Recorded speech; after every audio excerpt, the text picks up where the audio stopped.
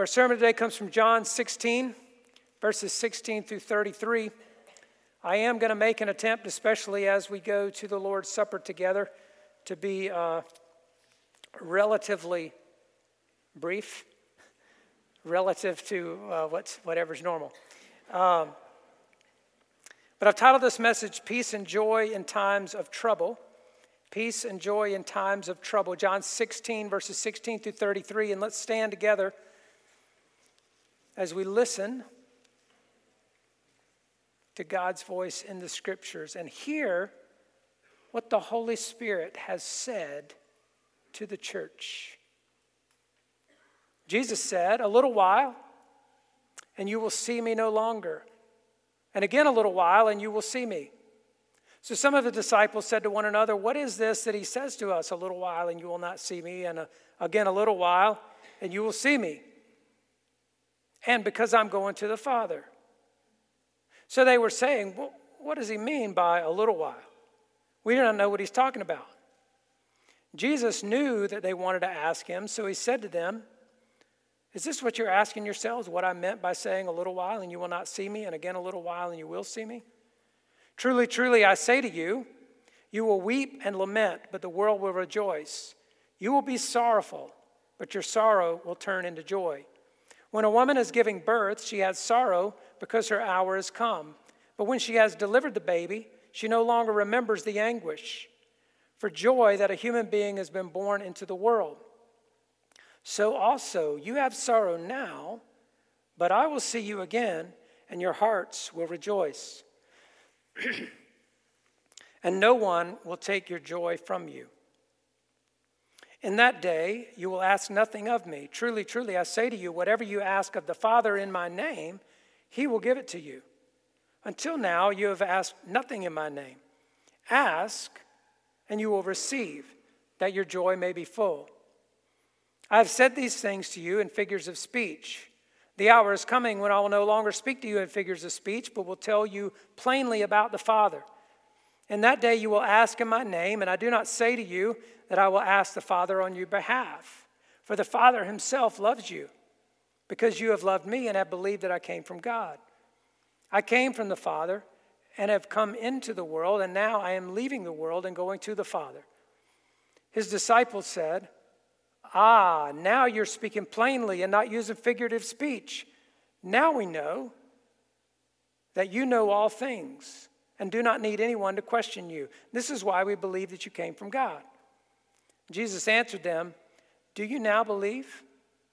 Behold, the hour is coming. Indeed, it has come when you will be scattered, each to his own home, and will leave me alone.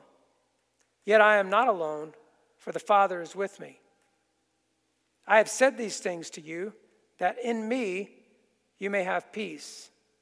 In the world you will have tribulation, but take heart, I have overcome the world."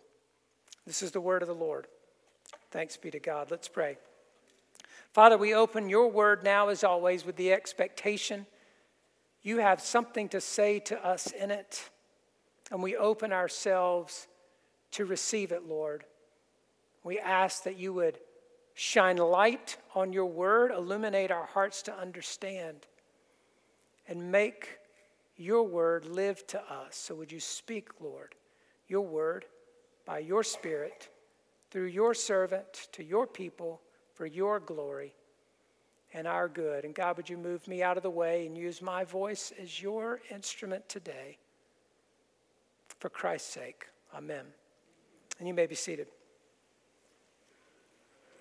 Well, last week, if you were here, the message was titled Holding Fast in a Hostile World. Jesus said that the world will hate you because it hated me first. The world will persecute you because it persecuted me.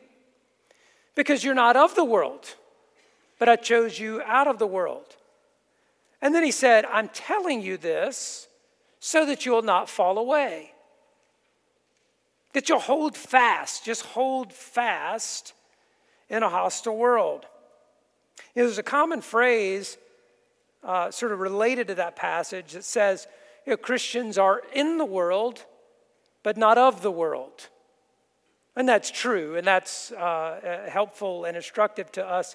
I actually like the way one online author suggested we maybe rephrase that. I believe it was David Mathis, who was one of the bloggers at Desiring God.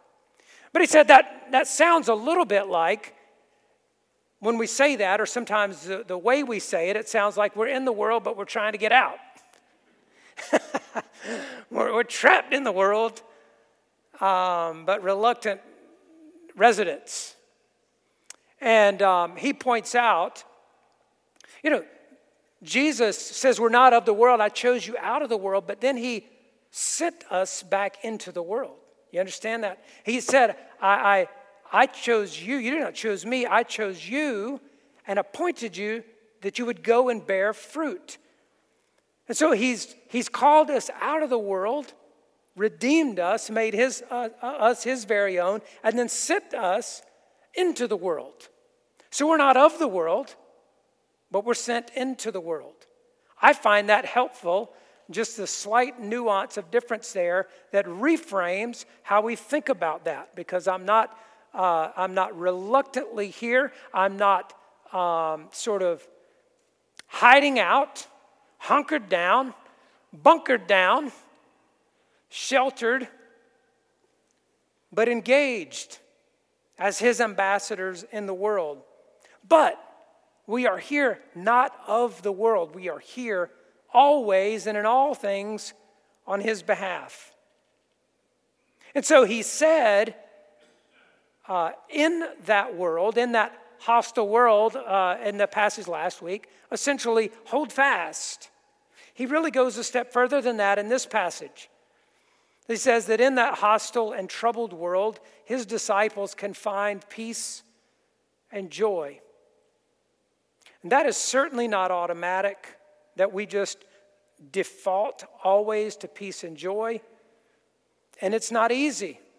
We're not unwavering in that regard. And I will say, every time I approach a subject like this, as the scripture would take us here in a number of different places, I am immediately conscious of the fact that there are people today facing troubled times.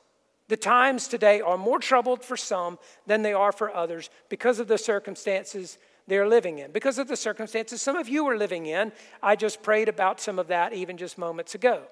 I'm always conscious of that. I could name some individuals who are living in the face of trials and tribulations right now as I am speaking.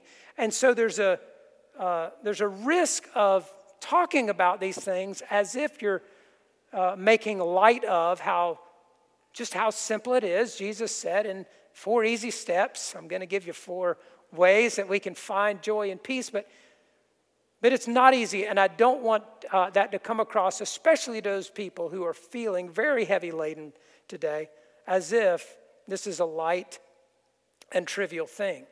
Because when you are living in that hour of tribulation, the trial, the tribulation is what is up in your face, in your ear, shouting at you for all your attention. It's all you can see, it's all you can hear, and you're trying to look beyond it to see the face of Jesus. You're trying to listen beyond it to hear the truth of God's word. And what you see and hear is troubles in your face, shouting in your ear. I know that that's the case. And so does everybody, I think, probably who's lived any length of time as a believer. You've lived through seasons like that, where that is just hard to do. But Jesus encourages us with the truth that there is peace and joy to be found in the midst of troubled times. I want to take a quick look then at 4 ways that we can do so. First of all, we can find peace and joy in times of trouble by expecting tribulation as a normal part of the Christian life. And this could seem really obvious, but it might also seem totally backwards, because that doesn't sound initially like the source of peace, does it? Let me just comfort you with the fact that you're going to experience tribulation. You know, I sort of joked a little bit last week about, Jesus said, the world hates you. Be encouraged. I mean, it's like, that doesn't sound encouraging. But if it's true, then knowing that is actually good. Knowing the truth is better than believing a lie. But he says in verse 20, you will weep and lament. To his disciples, you will have sorrow. And down in verse 20 and 33, in the world, you will have tribulation. It's a part of life. And as I said, it may not sound like a source of peace, especially if you have come to think, consciously or unconsciously, that somehow following Jesus is supposed to offer you a relatively trouble-free life. Or maybe that the longer you're a Christian, the more trouble-free it'll become.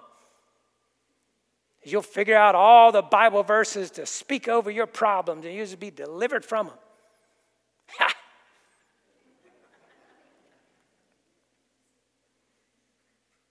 It's also maybe doesn't strike somebody as a source of peace if your sense of peace, again, knowingly or unknowingly, if it depends upon comfortable circumstances. Right? If your sense of peace is hitched to peaceful circumstances. When everything's okay, I feel at peace. Well, that's not hard to do, right? But if your peace is attached to that, the awareness, the declaration that you're going to have tribulation doesn't particularly sound like a source of peace. But 1 Peter 4:12 says, beloved, do not be surprised at the fiery trial when it comes upon you to test you, as though something strange were happening to you. When fiery trials come, don't be surprised as if something strange were happening. It's not strange, it's normal. And what Jesus, I think, suggests to his disciples is, while it's normal for everybody in life, the Christian has reasons to expect trial and tribulation may be even more normal for the Christian, not less so. Because of a world that in most parts of the world and throughout most of the history of the world has been hostile toward Christianity. And so that's one source of peace, is just to know that's a normal part of life. And it's like storms or rain coming. If you're planning yard work in your yard and you know it's going to storm in the afternoon, you just know. I'll get it done while I can get it done. And then when the rain starts, I'll go inside and I'll be rained out. Now, again, that makes a little bit light of the situation, but my point is simply to say, you just know that it's coming. You don't necessarily, we don't have a weatherman who forecasts tribulation for us. I'm not sure if it would be good or bad to know that in advance, probably bad. We'd be fretful if we did know. But we just know that it's coming. And then when it does, we respond as Jesus told us to respond, which leads to point number 2. Another way we can find peace and joy in times of trouble is to meditate upon eternal things. To meditate upon eternal things. There's maybe a better way of saying that, but I think this is really at the heart, particularly of this first section here, this passage about sorrow turning to joy. He says, a little while, you will not see me. Again, a little while, and you will see me. And then later he says, so also you have sorrow now, but I will see you again, and your hearts will rejoice, and no one will take your joy from you. I want to try to give a little bit of context to this so we can appreciate what's being said here. I think the plainest, most obvious understanding here is he's talking about what's getting ready to happen even the next day.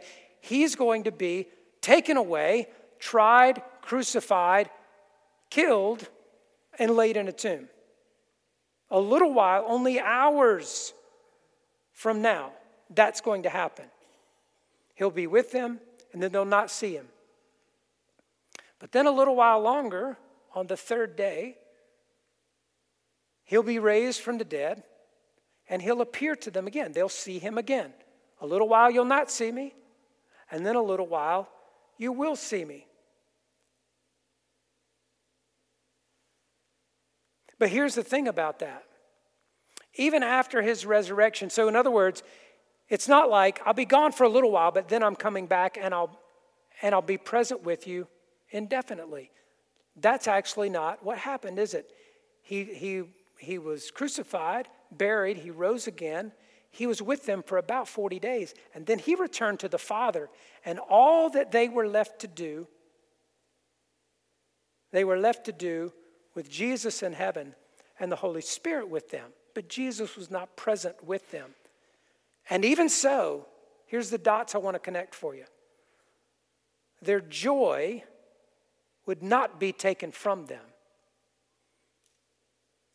Why? Because Jesus had accomplished something in that grave and in that resurrection. So he had accomplished something of eternal significance. He had secured for them and all those who would believe in him eternal life. And that changed everything in their perspective. They would be sorrowful immediately. They would be even more perplexed tomorrow than they are tonight at first. They would be scattered. They'd be scrambling, trying to figure out, what do we do now? What has just happened? But after his resurrection and his appearing to them and the time with them and then his ascension, everything changed for them.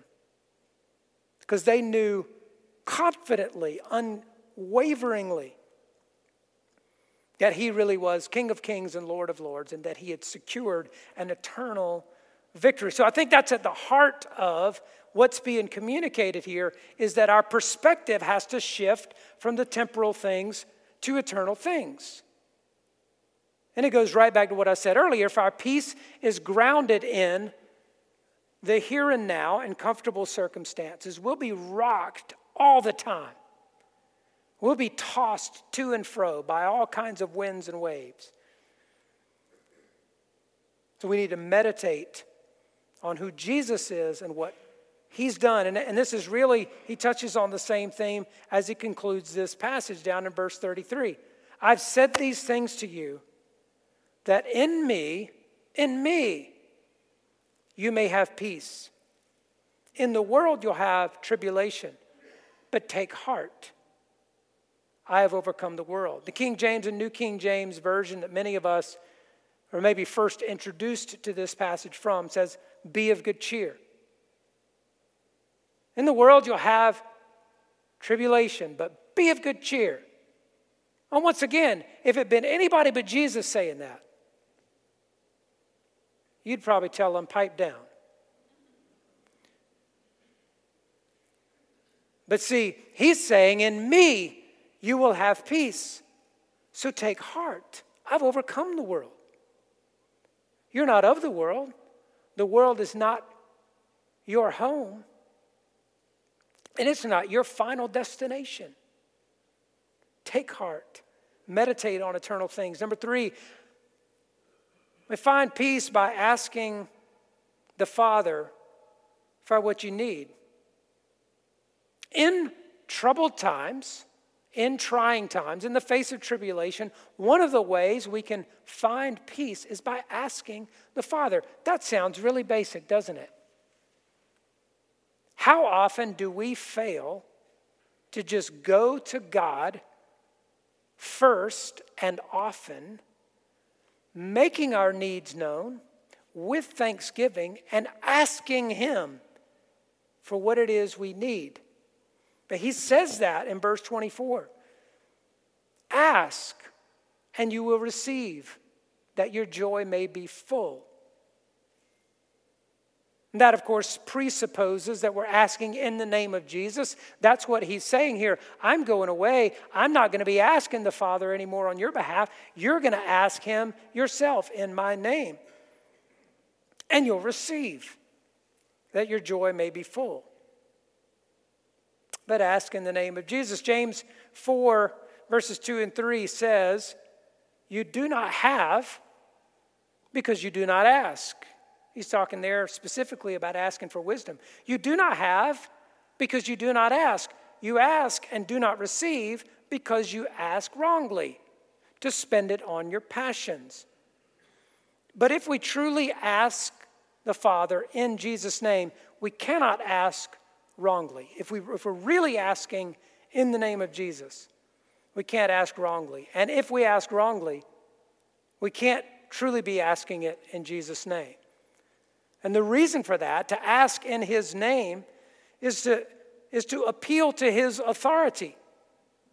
That I come on the authority of Jesus, almost on behalf, asking something he would ask. What I'm asking is aligned with his will.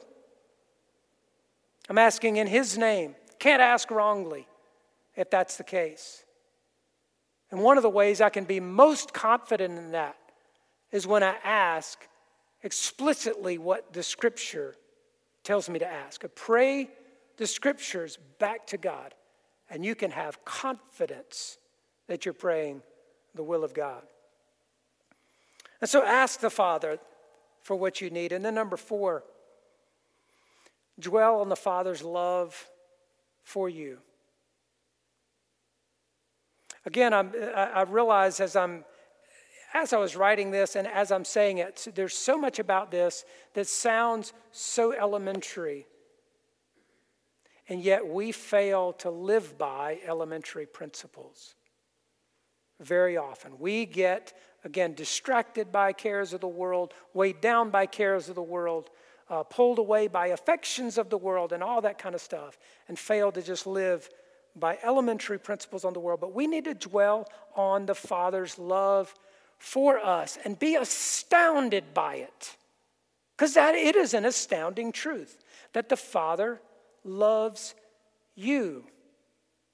On this subject of asking the Father in the Son's name, Jesus says, down in verses 26 and 27, in that day you will ask in my name, and I do not say to you that I will ask the Father on your behalf.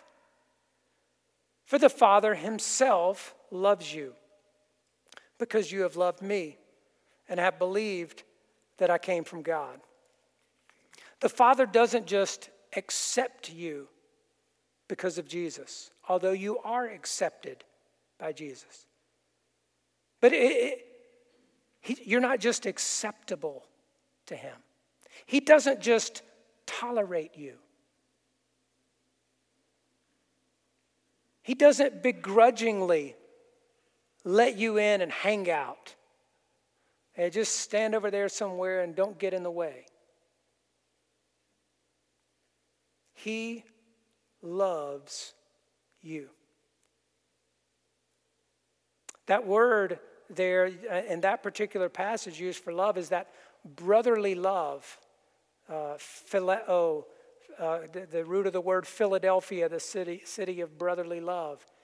Not customarily the word that's used to refer to the love that God has toward the world.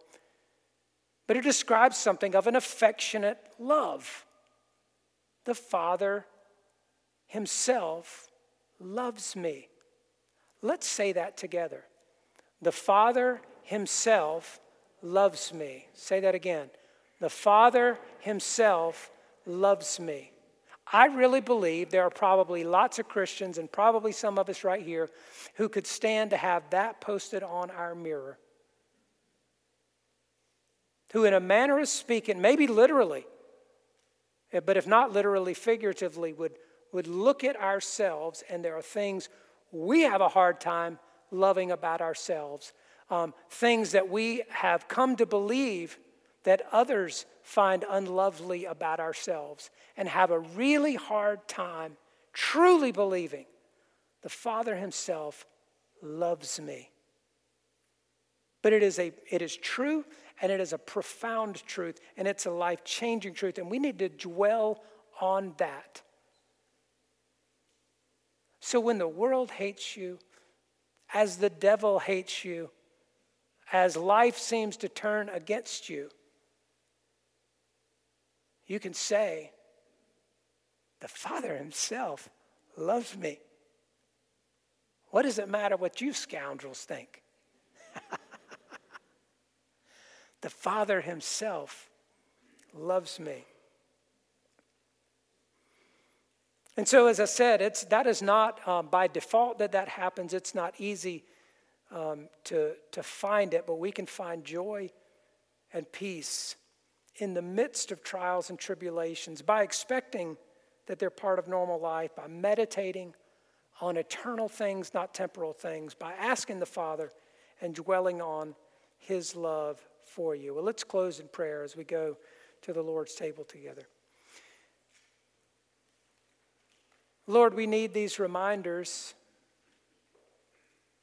And God, we need not only to hear them and receive them intellectually and even believe them, but we need to be penetrated deep in our being by a conviction that those things are true, that our lives may really be transformed by it. And God, I pray that you'd be so gracious to do that for all of us here, and most especially those who right now, this morning, are hearing the shouts and the badgering of tribulations and trials and troubles. God, would you show them a glimpse of eternal things and press upon their hearts your fatherly, affectionate love for them. And Lord, give them and all of us a new perspective that we might find peace even as we're tried and troubled. We depend wholly on you to accomplish that and ask that you would in the name of Jesus. Amen.